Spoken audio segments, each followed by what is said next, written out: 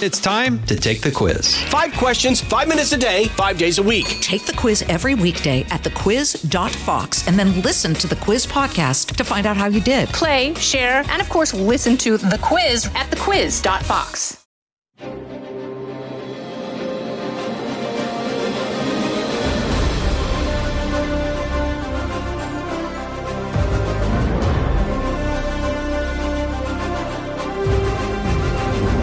Fox News Podcast presents Bret Baier's All-Star Panel. America's got to be in the lead if you want to deal with these threats. We're going to lead. The mourning is over. The Shiva is done.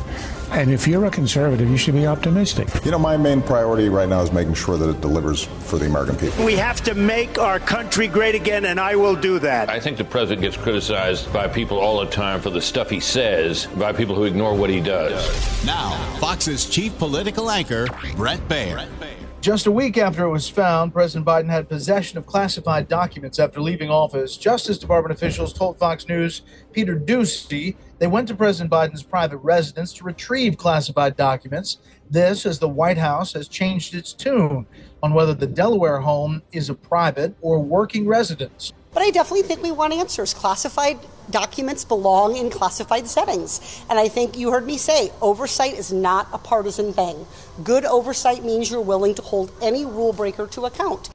And as 2024 presidential discussions heat up, the Trump campaign has formally asked Meta officials to reinstate the former president's Facebook account, as he is reportedly planning a return to Twitter as well. For a conversation on this and more, we bring in our panel.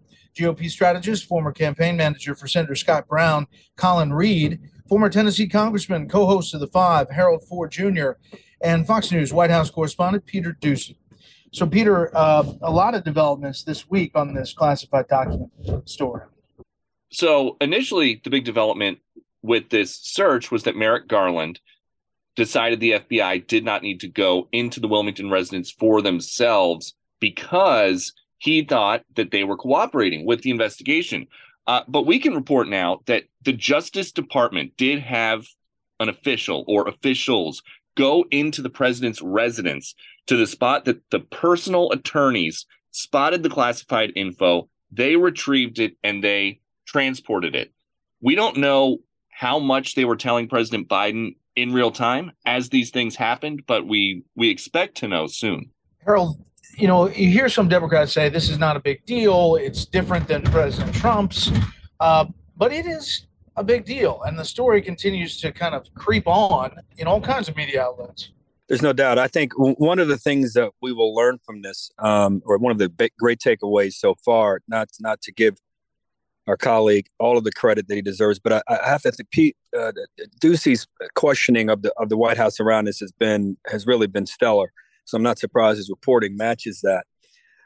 This is not becoming more of an embarrassment and creeping more into a problem category, because for the life of me, I can't understand why you don't release all of this information at once, or if it's happening real time, then you release it at that time. These things have occurred, and it appears for whatever reason or for whatever reasons we're hearing about this. As Peter continues to ask just basic questions, and some of his colleagues in the press follow on. Bret, when we were on your show a few days ago, you know, and you put up the timeline for how this started November 2nd, and I'm still the point for me that I can't quite get my head around. And I hope that perhaps we get some a clear answer. Maybe Peter's asked this question, I just didn't hear the answer. But on January 5th, when they appointed the special counsel, or it was agreed that they would appoint the special counsel, after they'd already asked the U.S. attorney out of Illinois, the Republican appointed U.S. attorney, to look into this matter back in November, something happened between mid-November and early January to trigger the appointment of a special counsel in this matter.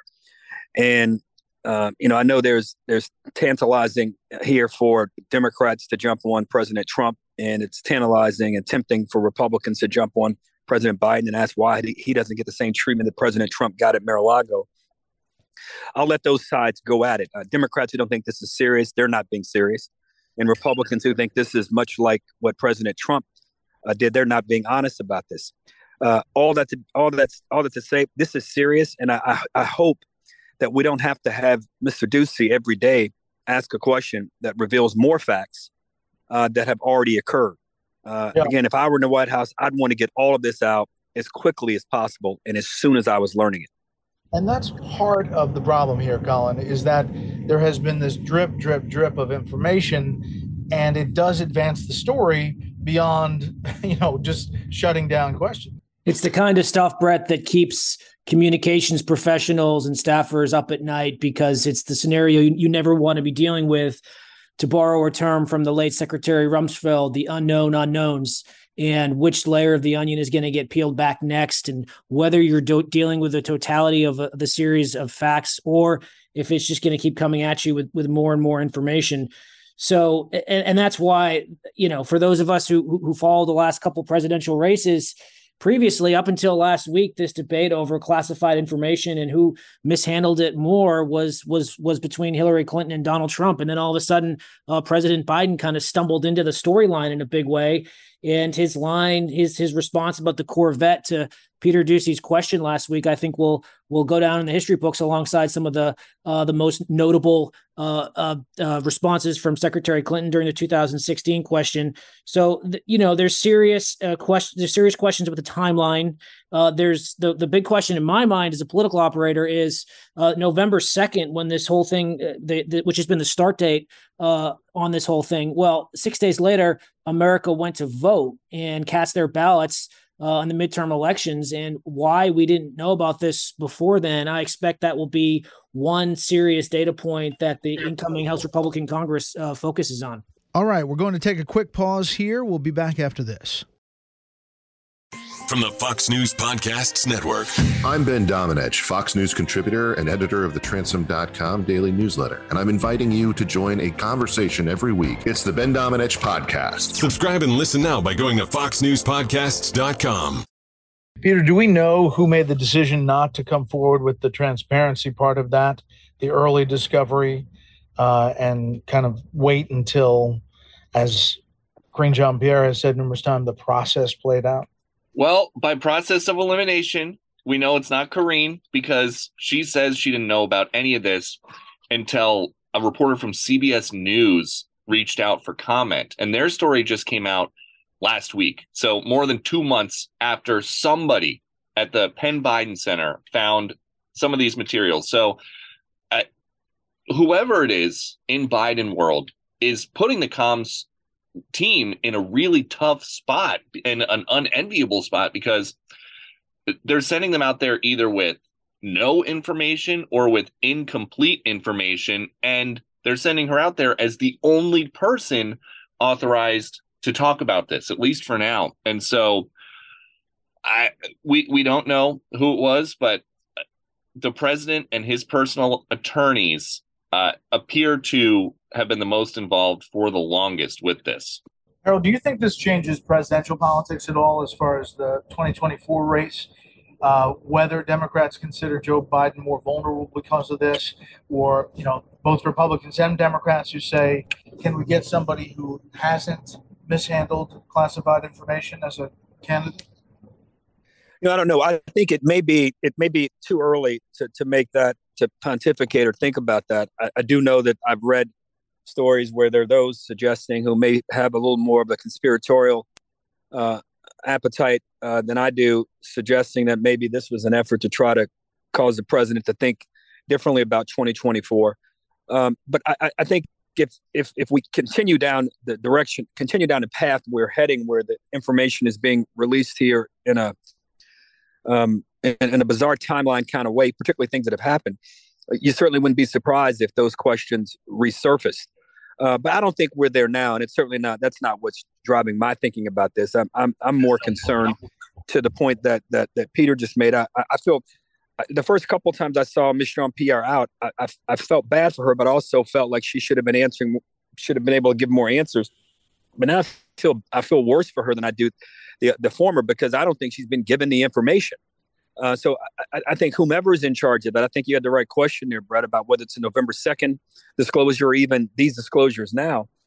That person or those people need to be removed from the decision making, and let's flood the zone with as many facts as we possibly can, because the only way the president is going to dispel all of this. President Biden, that is dispel the thinking that maybe something that there might have been some mishandling here, gross negligence, which being the standard, is to give us all the facts and let us understand that there was nothing done wrong here. I think it's hard to reach that conclusion with how facts and how things are being disclosed and how this process is unfolding. To borrow Ms. Jean-Pierre's words, how this process is unfolding now does not give the kind of confidence I think that a lot of people want, especially increasingly on the Democratic side. Yeah, Colin, on the Republican House side, obviously this factors into investigations. This is a lot of what they're talking about. Other investigations will launch. Do they risk at all overshooting here on the investigative side and not on the legislative side of, instead of messaging pieces of legislation or investigations, actually passing stuff that has a chance to actually hit the president's desk? Well, on the one hand, it's given the House Republican majority something clear and discernible to focus on that's certainly in the news, and it moved the news cycle on from the messy process that was the election of Kevin McCarthy as the next speaker, and turn attention elsewhere. So that's helpful. And there's any number of places for the House Republicans to focus on, whether it's stories about COVID waste and abuse during the PPP funds and elsewhere. There's a lot going on in the Virginia school system right now. And I think the key for the Republican Congress is to focus on the issues that are front and center in mind of voters. And because that's going to offer the next Republican nominee, whoever he or she may be, some discernible messaging they can grab onto and really elevate it over the course of the campaign, both the primary and the general. But to me, the biggest problem, look, I'm not a lawyer, but I would guess that neither President Biden nor President Trump ends up getting indicted or faces legal questions about their respective handling of classified documents. But the biggest political problem, as I see it, for President Biden is this whole saga upends the entire promise of his presidency, that we were going to return to normal, that we weren't going to have all these heated back and forth debates. And right now, he's quite literally enmeshed in a scandal that he was labeling his predecessor as totally irresponsible a few months ago. And voters are smart enough to sense hypocrisy. And that's the real long-term damage I think the Democratic Party faces right now, in addition to not really having any potential successor waiting in the wings. President Biden was on a winning streak coming out of 2022. This certainly halted all progress and all of a sudden has thrown his political viability back into question. All right, guys, thanks very much. And now a bit of history. Although President John F. Kennedy is generally regarded as the first TV president, on January 19th, 1955, President Dwight Eisenhower held the first ever televised news conference. Press Secretary James Hagerty feared that his boss may be asked a question about the use of nuclear weapons against communist China over Taiwan skirmishes. However, Eisenhower, ever unfazed, quipped, "Don't worry, Jim. If that question comes up, I'll just confuse them." Television would first show its major impact on the presidential politics in 1960, the presidential debate, as radio listeners felt Richard Nixon had come out on top, but TV viewers favored John F. Kennedy. That'll do it for this week. You can hear more of this series at foxnewspodcast.com, wherever you download podcasts. Make sure to leave a rating and review. We want to hear from you. For Colin, Harold, and Peter, I'm Brett Baer. We'll see you next time. Listen ad-free with a Fox News Podcast Plus subscription on Apple Podcasts, and Amazon Prime members can listen to this show ad-free on the Amazon Music app.